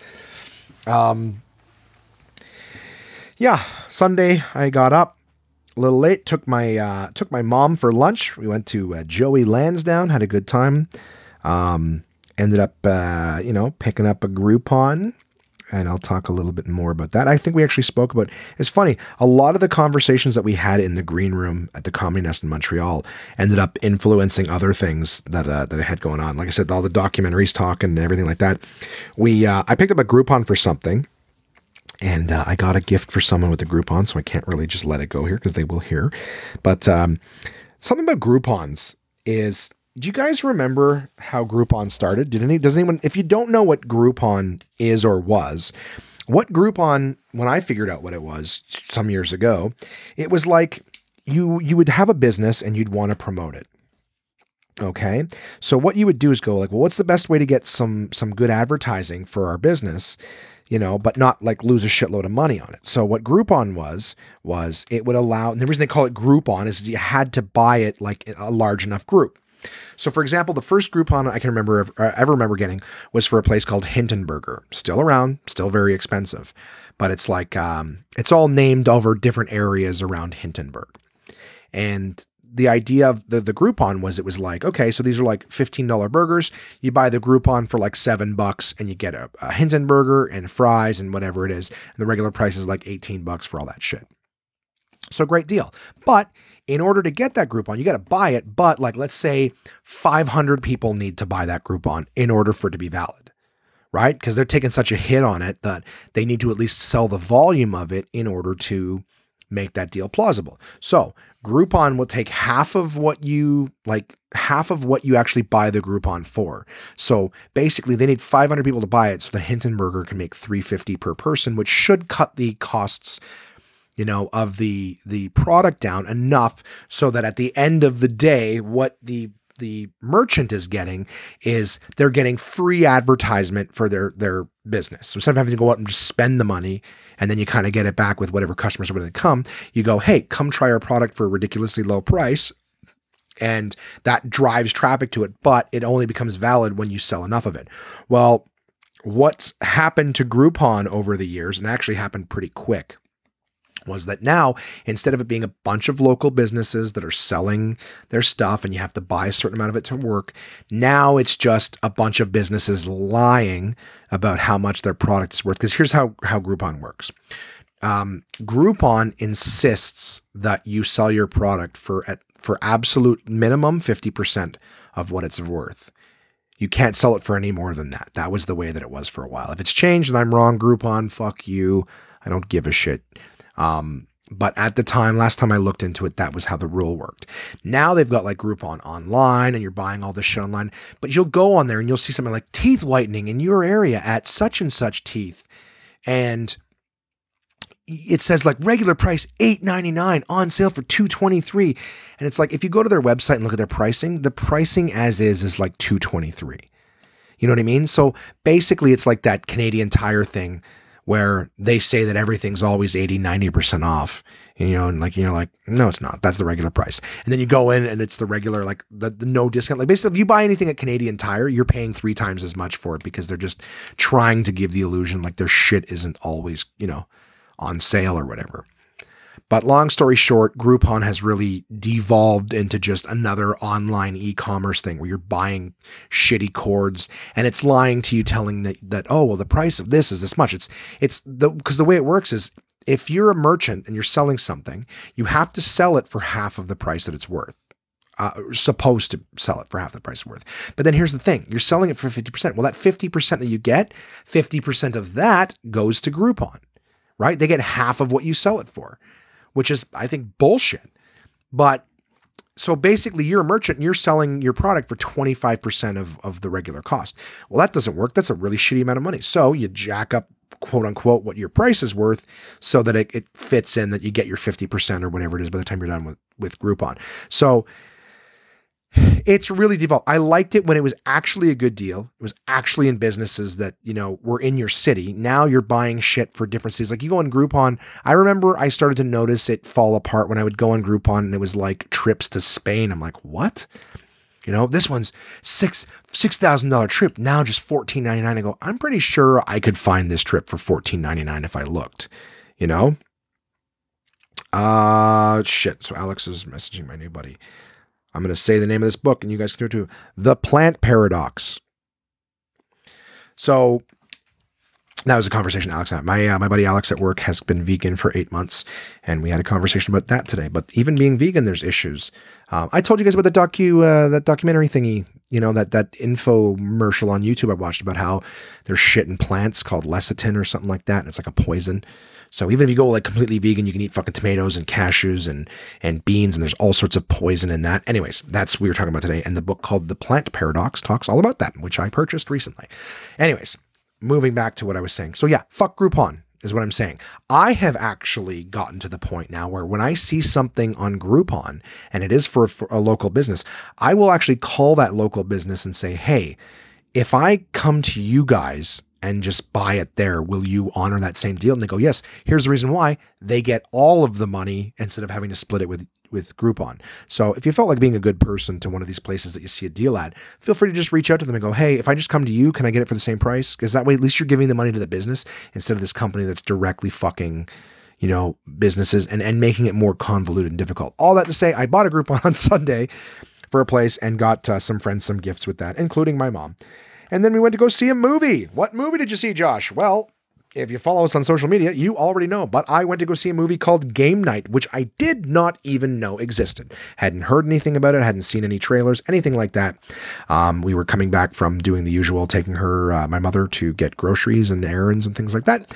And she was just like, hey, you want to go see a movie later on if you don't have anything going on? And I was like, sure. I don't think I have a whole lot tonight, which is bullshit. I always have work to do, but I'm fine with procrastinating. And so we just looked up Cineplex to see what was playing, and I saw this Game Night thing, and I was like, oh, what's this, right? Because I'm a fucking board game idiot. And I clicked on it. We watched the trailer, and it was actually funny. Jason Bateman, Rachel McAdams, and they're just like the couple that's basically goes to this game night with their friends, and basically, like, so whatever. I won't give you the fucking trailer because you can look at the own trailer. I'll give you what I thought of it. I ended up Googling it first to see what Rotten Tomatoes was saying about it, and actually got 80%. So that very, very high for a comedy. It's about a couple that meets at a game night, like a trivia night, whatever. They fall in love. They become, they're very competitive in game nights with their friends. And, they're just doing their thing. So, Jason Bateman has a brother who he's been very competitive with. His brother decides that he's going to host a game night, and it's going to be, the most intense game night, and they're hiring actors, and someone's going to get kidnapped, but they don't know. And then these guys bust in and they kidnap his brother, and they're all just like, wow, this is really real. Like, they're beating the shit out of him. And they're like, wow, this is really real. This is, they're just enjoying it, eating chips and dip, watching. And then they end up dragging the guy away. And it just turns out that it is real, a real kidnapping that they misunderstood. And it's just, comedy ensues. Lots of great characters in the movie. Very, very funny. I don't know how to describe it. I don't want to spoil anything and give away any secrets or plot twists or whodunit. But I really enjoyed it. The humor was very, couplesy in terms of just the, Rachel McAdams and Jason Bateman's characters, just very, very funny. So yeah, like you could tell they're competitive, and, I enjoyed the movie. My mom loved the movie. I actually ran into, my buddy Brendan McKeegan and his lovely fiancée Jade. So bumped into them, and then I bumped into whom I just texted via my phone, Alex. I bumped into him on the way to the movie, and he went to go see the Natalie Portman Hunger Games. I don't know what it's called. All I know is that there's a movie that looks like the Hunger Games starring Natalie Portman, because she's running around in a weird fucking world with a bow and arrow. So, yeah, I think he just said it was weird. So I don't know what it is, but, if anyone's seen the Natalie Portman Hunger Games, that's what I'm going to call it. Let me know if it's any good. 1:07. Still haven't finished my week. Let me know if this is the worst or best podcast, because I've been very descriptive. Anyways, I had a good time. And then yesterday I went into work only to realize in the morning that I did not work yesterday. So that was weird. My schedule changed without me. But the good news was that I ordered a bunch of board games last week, and they arrived before on Friday, but I was not here. I was in the Montreal. And so I went down to the post office and picked them up. I came back and I opens them up. Lots of pretty ass board games. Lots of fun stuff. I can't wait to play. I will not trouble you guys with all of the ones that I got, but lots of fun stuff. Simple card games. Lots of big complex motherfuckers. Went out to a goddamn board game store. Bought some sleeves for those sumbitches. All right. I went to Staples. Had a few little boards I was worried somebody might spill something on in a games night. I got them cocksuckers laminated. That's right. $3. Best goddamn $3 I ever did spent. They don't have Staples in the South. Yes, they do. Point is just I feel like a goddamn ass redneck. A goddamn ass redneck, goddammit. Get these goddamn card games, board games, feel like a fucking kid. You know what I mean? Take that money, spend it on something important. You can buy yourself a bunch of goddamn Groupons with that shit. Nope. You're going to spend it on goddamn board games like a goddamn 5-year-old. Fuck is wrong with you? Is it a cry for help, Josh? You trying to tell people you can got nothing better to do with your money? Sitting here working these shit jobs? Fucking sourcing pizzas saying you got to make ends meet, but you buying goddamn board games? Doesn't make fucking sense, does it? Doesn't make any goddamn sense. You look yourself in the mirror, you ask these fucking questions. Right? Because why do I got to put on a goddamn voice, show up, interrupt your podcast, Lord knows who I am, where I'm from, but I'm going to sit here and I'm going to fucking ask you questions you don't ask your goddamn. So what the fuck is wrong with you? Sitting here drinking Red Bull, poisoning yourself so you can sit and tell a bunch of anonymous people your fucking problems, stupid things going on in your life. I think I'm done with that right now. That's how it feels. That is, if you've ever wondered, hey, what goes on in Josh's head? That's it. Me questioning myself and all of the decisions I make, usually in my own voice, you know, but it's a lot less threatening when someone who I feel is intellectually inferior asks me, you know, it's like, look at the pretty kitty asking me why I eat too much. Why do you eat too much, Josh? Why do you do it? You know, you go to Montreal, you avoid the fucking stuff, the magic that you want, the smoked meat, just to turn around and eat a McDouble at 2:00 in the morning. You don't need that. Anyways, Jesus Christ, is anybody still listening? So yeah, I went into the thing. I played around with my fucking board games. I actually recorded a podcast yesterday with a really good dude. Somebody I've known for years. His name is Jeff Tangay. He is the man behind the curtain at Absolute Comedy. He's the day manager. He is also a stand-up comic, or at least he was a stand-up comedian. And he is, and as long as I've known him, and for long before that, is a very accomplished musician. Jeff's music is great. It's really rockabilly, whatever. I recorded the episode. I'm not sure if I'm going to get it out on Friday.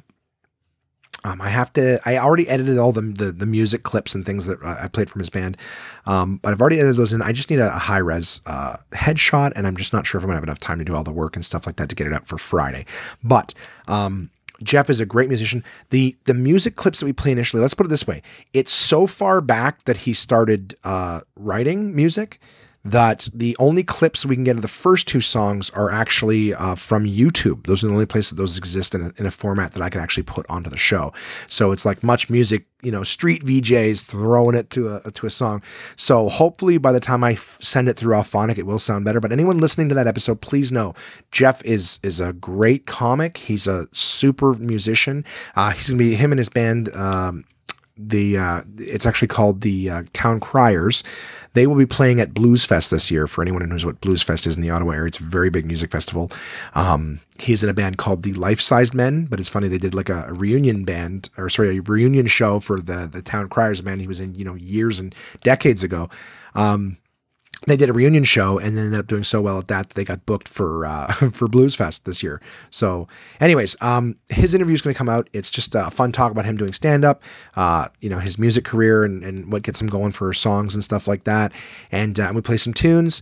But yeah, I recorded that podcast yesterday. Look for that coming out either this Friday. I want to have it out for you guys Friday, but if not, I'll have it out next week.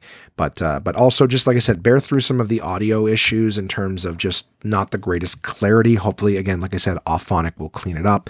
But the songs later in the episode are off of albums, off of you know, Apple Music and stuff like that. They sound outstanding. So I hope you enjoy that episode. And I mean, in terms of the stuff that's happened at the week, like I said, I wanted to mention I did get my shipments. Yeah, I was going to talk about this. I don't think it's a big deal, but do you guys order a lot of packages? Like Jason orders a lot of packages. I order a lot of packages, just stuff off the web or whatever. And they sometimes, like, I guess I like the fact that they drop the shit at the door so that you don't have to go to the post office and get it. You come home, you miss them by an hour, you come home, your shit's here. And at least here we usually have somebody home who'll get it when it comes. But you know, when you order like a lot of stuff, like I got some stuff delivered today. All right. I had to go to the post office to get the board games. Thank God, because there's a reasonable amount of money, you know, in those boxes. But I've ordered stuff before where, you know, like I've ordered posters, right? There's a couple years ago, I got Crystal these really nice, just photography posters or whatever that as gifts that we're going to have plaqued and stuff like that. And I remember they came in a card, like a triangular cardboard box, just enough to roll up and stick it in. And the post guy left it outside in the rain, not even in a covered area. Like he could have stood it up by the door or something like that. He just left it right in the front, you know, walk on the, you know, on the welcome mat kind of thing in the rain. And I'm like, thank God they weren't ruined. We opened it up and they were like glazed posters. Like they had a nice, you know, glossy finish to them. So they didn't get ruined, but it was just one of those like, dude, you don't even know what the fuck is in there. And you just leave it out in the rain to get rained on. You know, like there's no effort on this. I don't know. Does that ever happen to you guys? Have you guys ever had anything ruined because it was left out? I feel like there's something more that they should do. It should give half a fuck, or just have a box of bags, right? If your box is big enough, you know, if it's a small box or something, like I said, like kind of like a tube or whatever size, to just throw it in a plastic bag and leave it there. You know, transparent so you can see what it is. It's a fucking shipment, but at least you go, oh, at least they gave half a fuck. It's raining outside. They're going to ditch it so that they don't have to do anything else. No paperwork. Just throw it back. Whatever. I can't solve the world's problems. It's a pain in the ass. And last thing I can think of this week is Kevin Smith's heart attack. For anyone who doesn't know, for anyone who doesn't know who Kevin Smith is a filmmaker, made a lot of great movies, best known for his on-screen roles as Silent Bob from the Jay and Silent Bob movies. Well, Kevin Smith, he's done a lot of other great stuff too. You know, Dogma, Clerks, what's more recent that he's done? Zack and Miri Make a Porno. Jersey Girl, those are all Kevin Smith movies. He's done a lot of, I mean, there's so many I haven't mentioned, I apologize, but, you know, has a show on AMC called Comic Book Men, podcasts out there, like he's a busy guy, but he's overweight-ish. He's in a lot better shape than he was when he was younger, but Kevin Smith just had a massive heart attack. Now he's alive and well, but, every time, this is something I want to talk about. Every time a large actor or comedian has a very serious health thing, it's usually they die. In this case, it was just Kevin Smith having a heart attack, and glad he's still around. But every time a celebrity dies, a fat celebrity dies or has a health scare, everybody tags me in posts and messages me and everything like that. And thank you for giving a shit about me. But I just fucking hate. It's like, yes, I get it. I'm fat. Thank you. Yes. Thank you for caring. I'm aware that there's health ramifications that come from it. I don't need every time a fat fucking actor gets, you know, sick or whatever, or dies, that you need to be like, but Josh, you too, right? Fuck you. I love you for thinking of me. You don't need to fucking tag me in every goddamn, anyways, whatever. I'm glad he's okay. And I'm working on it. All right. I'm trying. I want to be around too, guys. As I mentioned off the top of the show, I'm aware I am beyond middle age now. You know, when I was young and I was afraid of death, I was able to be like, man, I'm only like 15, right? I got so much life left. I am not that age anymore. And with all the stuff I've done to my health, Jesus, I don't know what to say. I'm not gonna be around forever, and I'm working on trying to make my stay a little longer. But thank you for thinking of me, everybody. The thought about my head, you want me to stick around, fucking pay my rent, so I could just go to the gym all day, every day. You know, where's my personal chef? And I'm just joking. So yeah, that was the week for me, guys. I had a great time in Montreal. I've enjoyed, you know, just watching. That's what I like about going out of town now. Is it gives me time to be able to just sort of maybe relax a little bit and, you know, watch a documentary or do some walks and stuff. I feel good after my weekend in Montreal. Yeah, the smile's back on my face, you know, good for Kevin Smith for being alive. And yeah, and we move forward. Guys, an hour and 20 minutes, and we're just now getting to the sponsors. Who are the sponsors this week? Well, as always, my friends at portablepress.com. That's the Uncle John's Bathroom Readers. This week I'm reading from the edition Uncle John's Factastic Bathroom Reader. And since I couldn't find any inspiration or theme for this week's article, I actually went with the article called You're My Inspiration. Most of the bathroom readers start with this, and it's always the same write-up. It says, always interesting to find out where the architects of pop culture get their ideas. Some of these may surprise you. So, Chewbacca. When Star Wars concept artist Ralph McQuarrie showed George Lucas his early sketches of Han Solo's companion, Lucas didn't think the character looked alien enough. He showed McQuarrie an illustration of a tall, furry beast from a 1975 short story called And 7 Times Never Kill Man. That beast ended up as the basis for Chewbacca. The short story's author, George R.R. Martin, who would later create Game of Thrones. So there you go. That came from The illustration came from a George R.R. Martin. So George R.R. Martin may have inadvertently created Chewbacca as well. The Minions. The unintelligible little creatures from the Despicable Me movies are a combination of the Oompa Loompas from Willy Wonka and the Chocolate Factory, the 1971 Gene Wilder version, and the Jawas from Star Wars. Flo, the Progressive Girl. Played since 2008 by comedian Stephanie Courtney, the Progressive Insurance spokeslady was based on a 1960s Comet Cleanser ad campaign that featured Josephine the Plumber, played by actress Jane Withers. Pavel Chekhov. Two TV shows debuted on NBC in 1966. The Monkees, which was a huge hit, and Star Trek, which had trouble finding viewers. So for Trek's second season, a new character was added, a Russian ensign played by Walter Koenig. His purpose to appeal to teenagers just like the Monkees' Davy Jones. Both characters are young, foreign, and have a floppy Beatles mop top. Pokemon. In this video game, first created for the Nintendo Game Boy in 1995, players have to train species of Pokemons to fight other Pokemon teams. The game was conceived by Satoshi Tajiri in 1989. His inspiration: as a kid, he used to collect insects. The name is a contraction of Poketo and Monsuta. In quotes here, it's pocket monsters. And finally, E.T., the Extraterrestrial. Director Steven Spielberg told his design team that he wanted an alien that 1, no one had ever seen before, and 2, only a mother could love. Results: E.T.'s body is based on a snapping turtle embryo, his behind was inspired by Donald Duck, and his facial features are a combination of author Ernest Hemingway, poet Carl Sandburg, and Albert Einstein. And of course, the resemblance is uncanny. I mean, if you look at E.T.'s face, you go, of course Einstein, Hemingway, and Sandburg. Fucking idiots. Anyways, I don't even know how that looks like all of them, but 'tis what it is. And the running feat for this particular one says the brain is the fattiest organ in the human body. It is about 60% fat. And that, my friends, is Uncle John's Bathroom Reader for my partners at portablepress.com. Uncle John's Bathroom Readers. Tons of different editions, guys. There's all sorts of fun stuff that you can get out there. You guys fucking know this. You know this, all right? I'm not telling you anything new. And as always, my partners, of course, at Absolute Comedy. Absolute Comedy is the best live stand-up comedy from across North America, with locations in Kingston, Toronto, and Ottawa, Ontario. These comedians have been featured on Just for Laughs, Netflix, Comedy Central, CBC's The Debaters, Jimmy Kimmel Live, Conan, The Comedy Network, and much, much more. Go to absolutecomedy.ca to see this week's lineup. Planning a night out is easy with dinner and show packages available at all locations. Live comedy is a great choice if you're organizing a celebration, fundraiser, company outing, or corporate event. Want the show brought to you? They'll send comedians to your venue with performances tailored to your event, creating a night of laughs your guests will love and won't soon forget.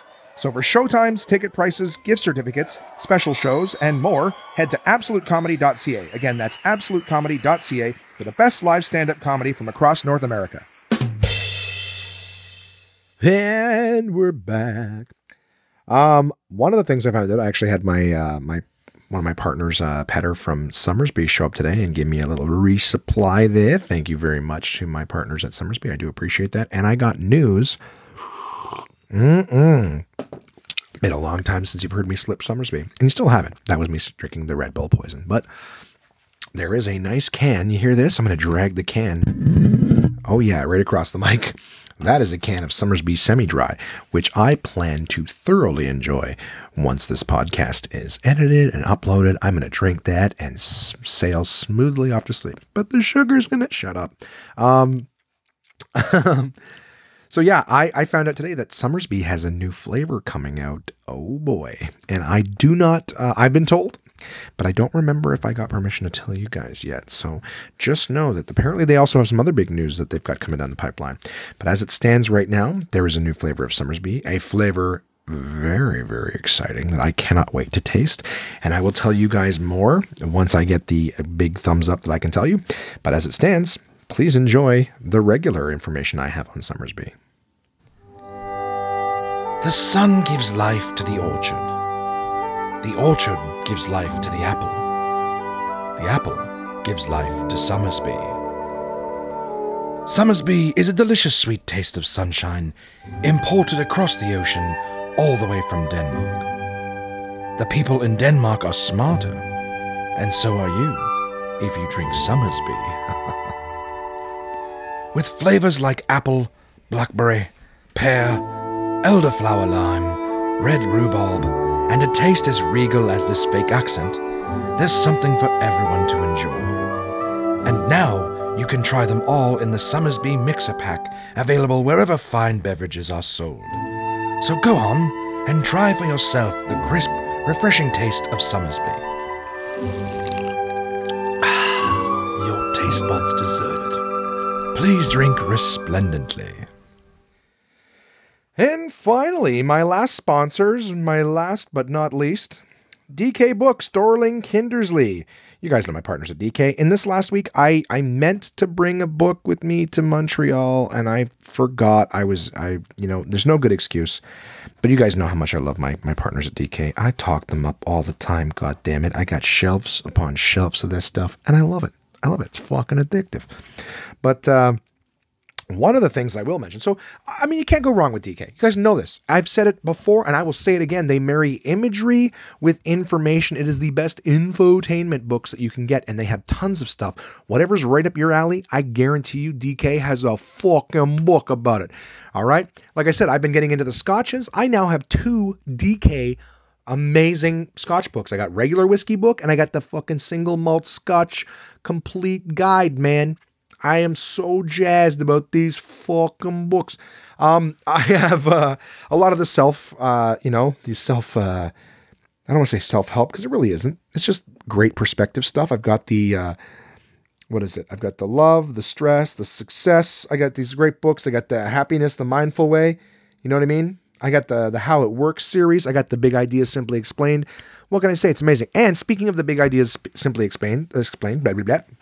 When I was at Costco doing errands with me mother, I happened to notice that the Big Ideas Simply Explained series now has paperbacks out, and there's a reasonable amount of them at Costco. I remember seeing at least the economics book, the politics, philosophy, and psychology books were all available there at at Costco from DK, and very good price too. So if you happen to have a Costco membership, that's right, it means you're doing something right with your life.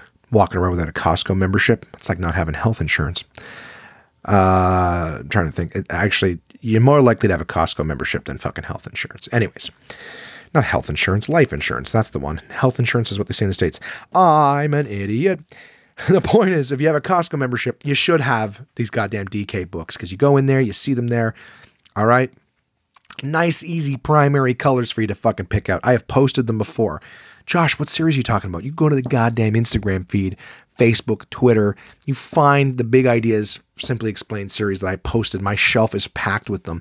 You look at those and you go, those fuckers. I'll find those at Costco. You're going to love them, guys. They're amazing, amazing books. They're great resources. So just again, as an example, the economics book, philosophy, politics, psychology, religion, science, sociology, business, the history. There's all sorts of different ones. So the idea is you take something like that, ton of information, you cram it into a book, and you get a really big overview of everything. And of course, there's bibliographies in it as well, too. So if there's a concept or something in there that you really like and you want to get even deeper than they have, you have resources that'll tell you, well, then go read this or go read that. Great books. So Big Ideas Simply Explained at Costco. I hope they have them at all Costco's. It's not just some little pilot store, but you guys know I love DK. I will have another book read soon and a review for them. But as always, I'm happy to have them as partners here on the podcast. Oh, I love those guys. And coming up this week, I am going to be trying to do some fucking taxes. I'm still trying to get my 2016 taxes finished. 2016. I work at the mobile shop. Got a couple shifts there. I'm doing some conference calls for a pet promo that I'm doing on the weekend. On Thursday, I'm doing another one of those tastings, and I can't remember what product we're trying, but we're doing that. My buddy Chris is coming over on Friday night. I got a big long email to read from Chris coming up in just a few moments, but he's going to be in town, and his family's off doing something that he is not going to be doing. So him and I are going to get together. We're going to play some video games. We're going to play some board games. We're going to be a couple of fucking nerds, and have a good time. I'm looking forward to spending time with my buddy. Like I said, Saturday I got a pet event. Also don't know what that is. And Sunday, Monday, I'm working back at work again. So I don't really have a whole lot coming up this week. I got, a little bit of things here and there. So who knows? Maybe I'll get myself into some hijinks, some hooplas, some adventures, and have some fun stories to tell you guys next week. Or maybe I'm just going to make fun of obese people like myself who just try to take a chance at love, Maybe I'll get into some happy adventures and happy stories. Maybe I'll watch another documentary about people's lives falling apart and somehow try to attribute it to mine. The point is, I'm looking forward to the next week of my life. Here's to not having a heart attack, knock on wood. And that's about it, guys. I'm going to read your emails now. If you have anything that you'd like to email in, if you'd like to give me a written finger for wasting an hour and a half of your time, you can send that to contact@onemanpodcast.com. As always, I want to hear from you. All right. I just spoke for an hour and a half. I have zero confidence that any of it was interesting to any of you, but I'm still going to do it. So contact@onemanpodcast. Tell me how your week is going. Tell me what pisses you off. Are you still buying shit from Groupon? Is there any apps or anything like that you thought were great and they just totally dissolved and decomposed into shit? How about them bucket lists? We haven't talked about anybody's bucket lists in a long time, or any pet peeves, or any of those other fucking segments that we tried to get some legs under. I just want to hear from you guys. I actually am very excited. I will read something shortly, but I actually had some people reach out on YouTube. I stopped posting the episodes on YouTube only because I had to all of a sudden start reformatting some of the audio so I could put it into like iMovie so I could upload it onto YouTube. It just became this giant process. And here's the thing.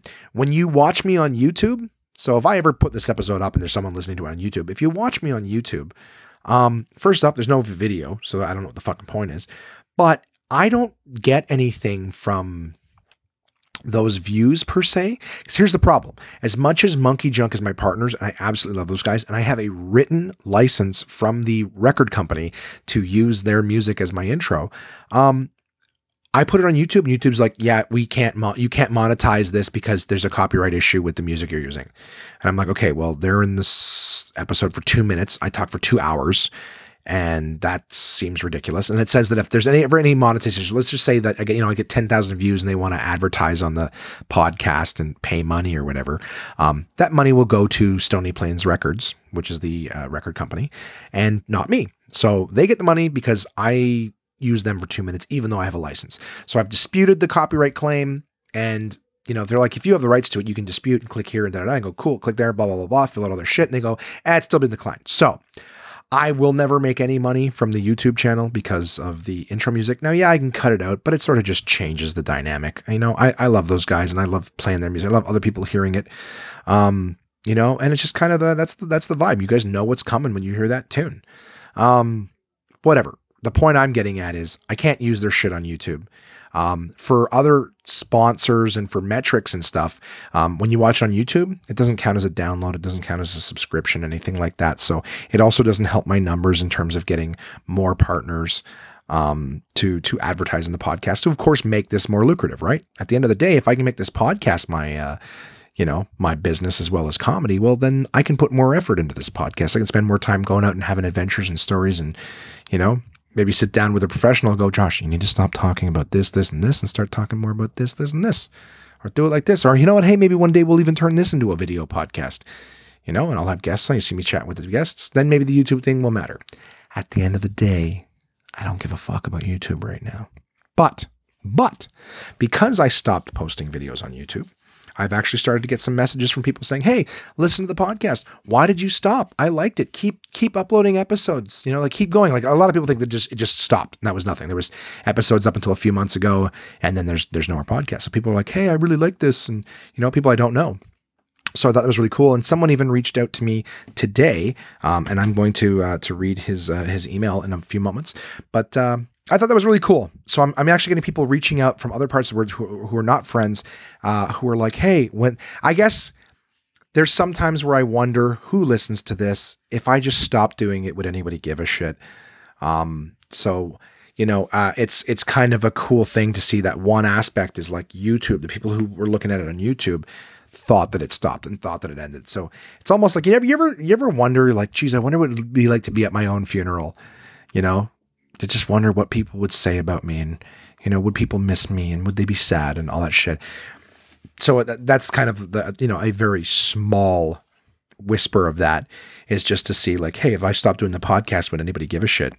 And the people who don't know it exists elsewhere seem to be like, hey, why'd you stop? We enjoyed it. Keep going. And someone said, keep going. Your views will come up soon. I swear. Just please keep making them. I was like, okay. So I will start posting on YouTube again. You know, fuck it. We'll just get people listening. Hopefully they get excited or whatever. But anyways, into your emails, guys. One last time, contact@onemanpodcast.com. If you'd like to share anything, if you'd like to, you know, make an impact on the subject matter, please send it in. And to illustrate said point, my friend Chris has written in a goddamn full page fucking board game explanation. I'm excited. I haven't even read it. You know, usually I'll give these a quick read as I'm switching them over to the show notes, but I haven't even read this one yet. So let's find out what my good buddy Chris has sent in. Hey, Josh, I've got a new game to talk about. It's called Seven Wonders, designed by Antoine Boza in 2010. It at one point was said to be the most award-winning board game. As the title implies, players are competing to build up their civilization and ultimately complete one of the seven wonders of the ancient world. The Pyramids of Giza, the Colossus of Rhodes, the Mausoleum of Halicarnassus, Hanging Gardens of Babylon, the Lighthouse of Alexandria, the Statue of Zeus at Olympia, and the Temple of Artemis at Ephesus, whatever, I got it wrong. Fair warning, at no point in this game will you feel like you're actually building anything. This is a Euro game, and like all Euros, they are more about fine-tuned gaming mechanisms and less about thematics. Really, you could paste any theme over this game and it would still be great. That being said, let's get into it. Seven Wonders uses a card drafting mechanism similar to Sushi Go, which you, Josh, have brought up on the podcast before. Everyone gets a hand of cards. You select one and lay it face down on the table, making certain no one else sees it. Once everyone is ready, you reveal the card and then pass the remainder of the cards to your right, receiving a new hand from your left. This goes on until there are two cards left in everyone's hand, at which point you choose one and discard the other. Score end of round points, then do it all over again. There are 3 separate decks representing age 1, 2, and age 3. One deck is used per round. Once age 3 is complete, the game is over. Simple. Before any of this happens, however, everyone will pick a small player board that represents one of 7 wonders of the world. On those boards will be one resource which you will be able to use with each new hand of cards you receive. From the left, and 3 to 4 spots on the bottom of the board where you may place a card face down instead of face up as you usually would. This represents the construction of your wonder and will also unlock an ability that you can use. All right, my eyes are starting to roll back in my head because I'm not seeing it. I'm just reading it. So if I'm making it confusing for anybody else, I apologize. So let's full steam. Okay. So again, drafting a card, you pick a card, pass, and it happens 3 different rounds, age 1, 2, and 3.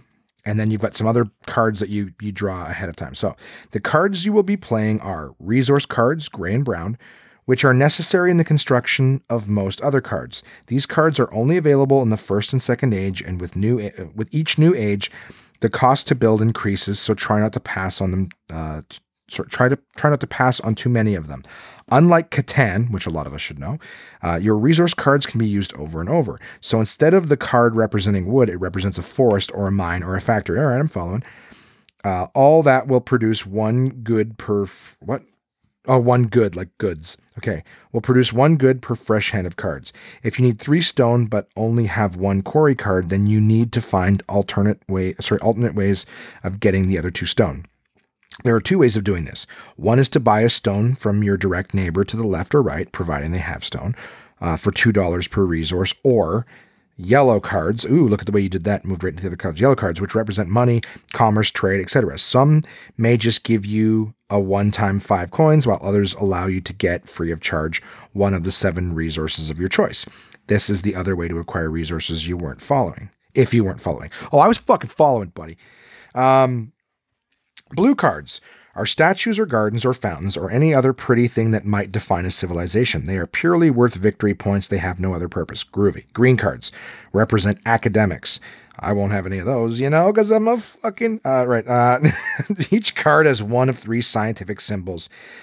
and score points based on a complicated math anomaly that seems to scare the shit out of everyone. Yeah, me, it probably would me too. So no one plays them, but believe me, they can be worth a ton of points. So you're best to collect them and worry about the calculus afterwards. Red cards. Show off your military might. In the first age, military cards have 1 shield on them, 2 in the second, and 3 in the third. This is your strength, and as long as it's greater than your neighbors to your left and right, you have nothing to worry about. At the end of each age, you will compare shields with those neighbors, not worrying about anyone else at the table. Whoever has the most shields will receive a token worth 1 victory point for each person they defeated. 1 from the left and 1 from the right. Those who were defeated receive a negative point. In the second and third age, the bonus points for victory increase to 3 and 5 per token. However, the negative tokens remain at -1. At the end of the game, you can amass you can amass 18 points if you manage to consistently pummel your neighbors. If you choose not to go the military route, the worst you'll receive is -6 points. So don't feel compelled to go all out Rambo. There are many other ways to get points. Finally, there are purple cards. These are called guilds and are only available in the third age. All they do is give you bonus points for accumulating so many of the other cards. There is even a guild that gives bonus points for the negative military tokens you've received. So, Josh, I know I just made you say a lot of things. I look at it this way, I know you just read a lot successfully, or I know you just had to understand. Just recognizing that I spoke a lot. So, Josh, I know you just made you say a lot of things, confusing things. This is exactly why this game stayed on my shelf for 6 months before we tried it. It seems intimidating, but trust me, just like many other Euro games like it, it plays far more intuitively than you'd think. There is no planning 7 turns ahead. You get a hand of cards and play 1. That's it. Plus, for a game that plays up to 7 people, it plays rather quickly. Actually, a 7-player game plays as quickly as a 3. This is because everyone plays at the same time. Give it a try. I highly recommend it. Well, I will, buddy.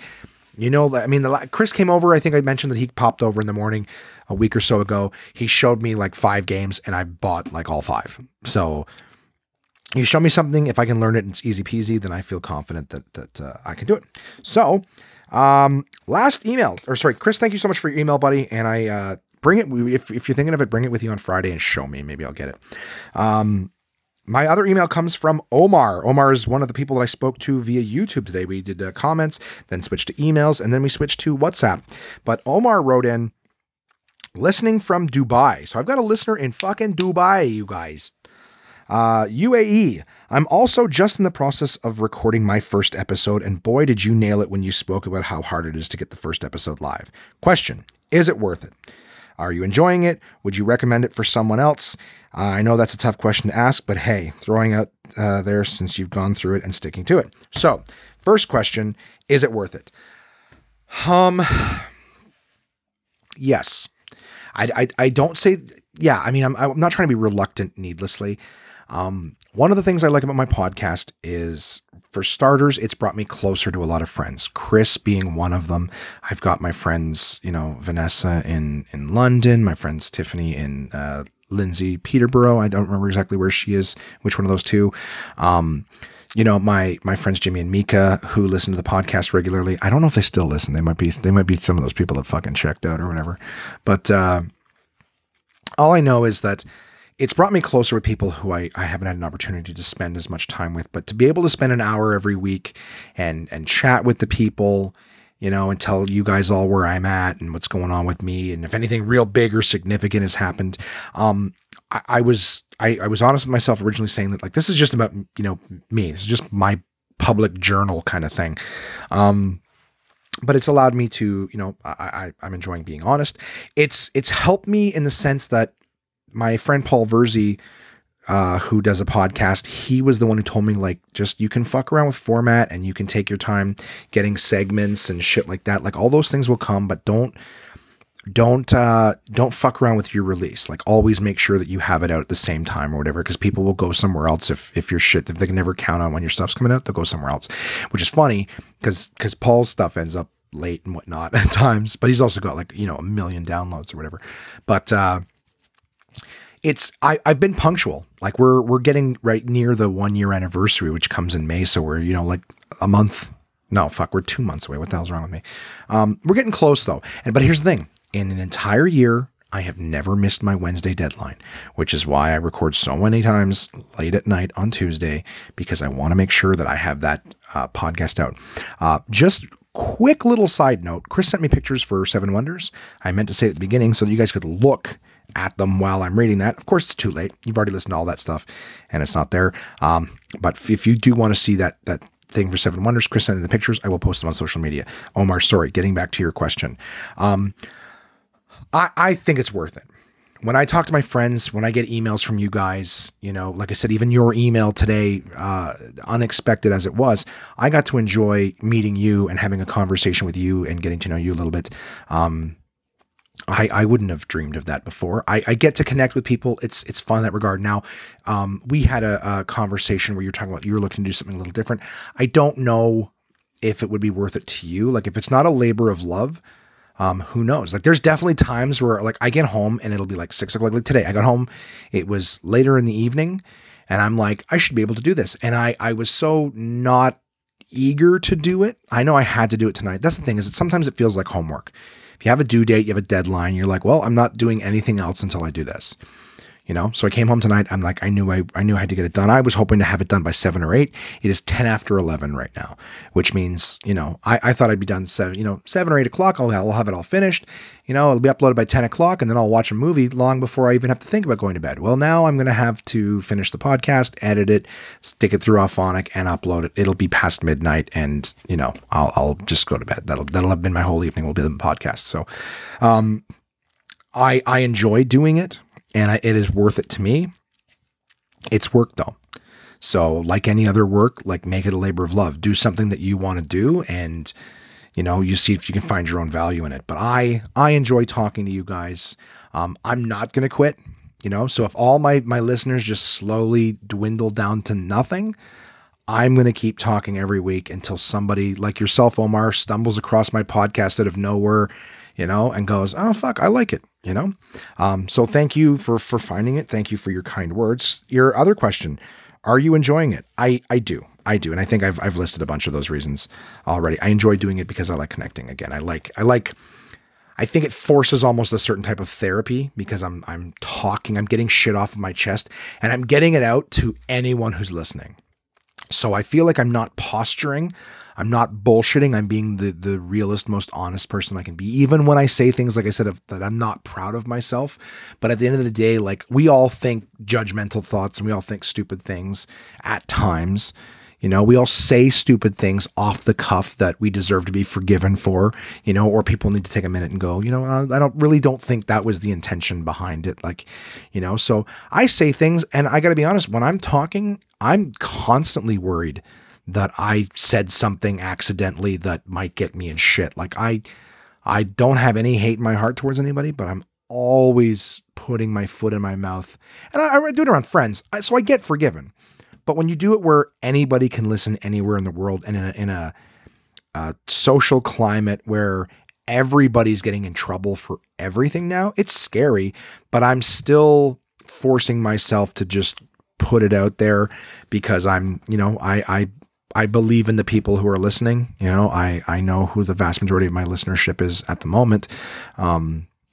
So it's worth it to me. I enjoy doing it because it forces me to be the person that I want to be, which is an honest, open, I can't just walk around scared. If you operate from a fearful place, nothing good's going to happen. So if I don't do this podcast because I'm worried about saying something that might offend somebody, or if I share something that's really, important to me or deep with me, and then, I get judged for it or whatever, like I don't want that to be the thought. And so I just don't do it because the result of me doing this has been, like I said, reconnecting with friends and having people just being really supportive. Like I didn't realize I hadn't spoken in a while about my whole weight loss, probably because we got so fucking stagnant. It stayed like it didn't move.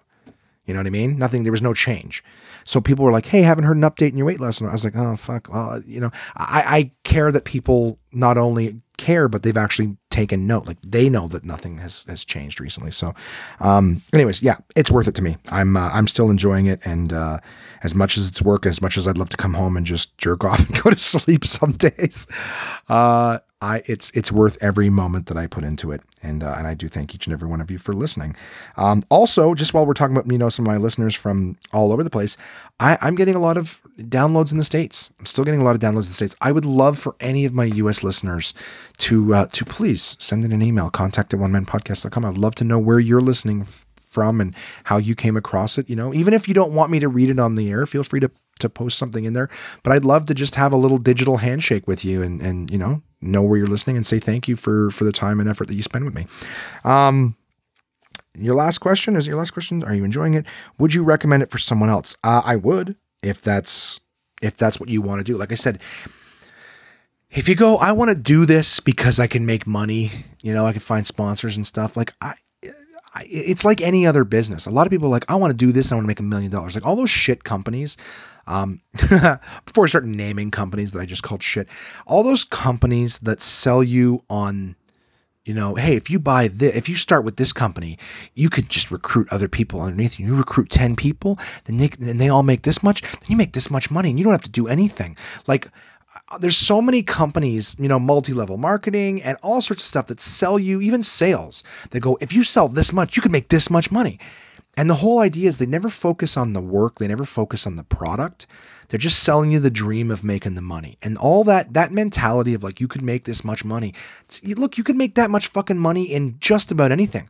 You can make a fuckload of money in human trafficking, doesn't mean it's a good, like there's money to be made all sorts of different ways in this earth.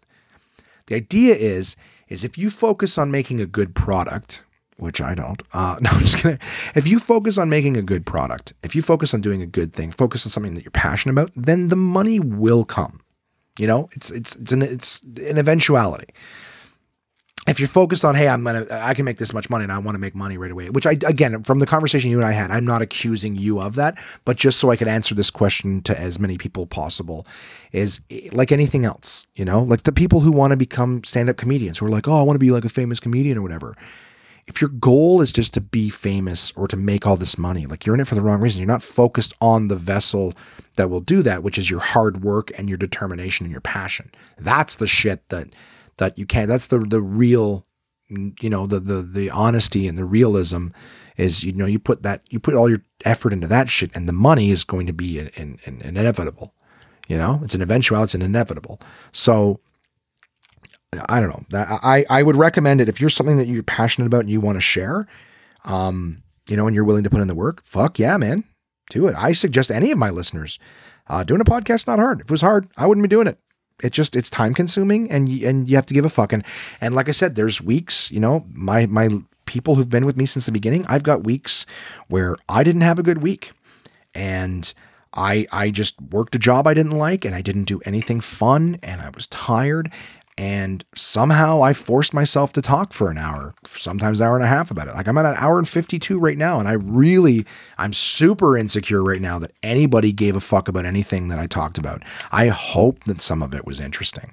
My throat is getting dry and sore from how much I've spoke, but I enjoyed it. I enjoyed talking. I enjoyed sharing it. And, what can I say? Do it. If you want to have fun, and you want to share something, just know you gotta plow through. Like I said, I definitely have weeks where I lose listeners. They're like, I'm gonna give it one more try. And it was a bad week. It's not always gonna be great, but I hope to continue to improve. There is an old adage, I've shared it before on the podcast, where when you're doing stand up, your first 10 times on stage don't matter. You're just getting used to going up, standing in the right place, talking into the microphone, doing your time, and then getting off. The jokes are, that's important to an extent. You're trying to learn how to make a joke or whatever, but it's just, can you go up on stage? Can you talk? Can you do your time? Can you not make any colossal mistakes? And that's it. Once the first 10 times are the way, cool. You get the muscle memory, the mechanism of getting up and doing it. Then your first 100 times don't matter because now you're learning how to craft a joke and how to edit a joke and how to try it again a little bit of a different way. So again, you're still just learning the joke or the bit of the creative process. So I use that same logic to the podcast. The first 10 episodes, I was just learning how to talk for an hour, how to edit, get it uploaded on time, like all the little mechanics. Now I'm, episode 42, I'm in the first 100 episodes learning how to try to make it a little more interesting and see what what people like and what people don't. I use whatever feedback I can get from you guys, whether it's social media or whatever, to try to improve, which is why I'm always on my hands and knees begging you to send me in emails, because I want to get your guys' feedback. I want to know what you like about the show and what you don't, because I will take that information to heart and I will do my best to make it better. Now, when someone messages me and says, I don't like that you talked about this, it's your privilege and all that shit, well, it's a different story. But effectively, I want to know, are you guys enjoying the stories when I talk about shit that I saw? Like I said, when I give a quick little movie review, do you guys enjoy it? Like I talked about Game Night very, very briefly. I didn't talk about how the whole movie they're running around trying to save the kidnapped person, and they don't know what's real and what's part of the stage stuff or whatever. It's a great movie, but I don't want to give away spoilers. Or, if you guys email in and go, well, give us a spoiler alert, give us 30 seconds to skip past it, not 30 seconds, but, give us 10 seconds to pause it, if we're going to have a spoiler, and then if we want to skip past it, we can, but otherwise tell us about the fucking movie, give us the nitty gritty. I just don't know what you guys want. Blah, blah, blah, blah, blah, blah. Still talking. So anyways, what I'm getting at is, I love it. I want to make it better all the time. It's worth it to me. And yeah, so contact at onemanpodcast.com if any of you want to send anything in. Thank you very much for listening, guys. Facebook, Twitter, Instagram, YouTube. You can follow the One Man Podcast. This has been episode number 42. I can't wait to see what nonsense I'm going to run my mouth about next week. But I love you guys, and I love that you're out there listening to it. We'll talk to you soon.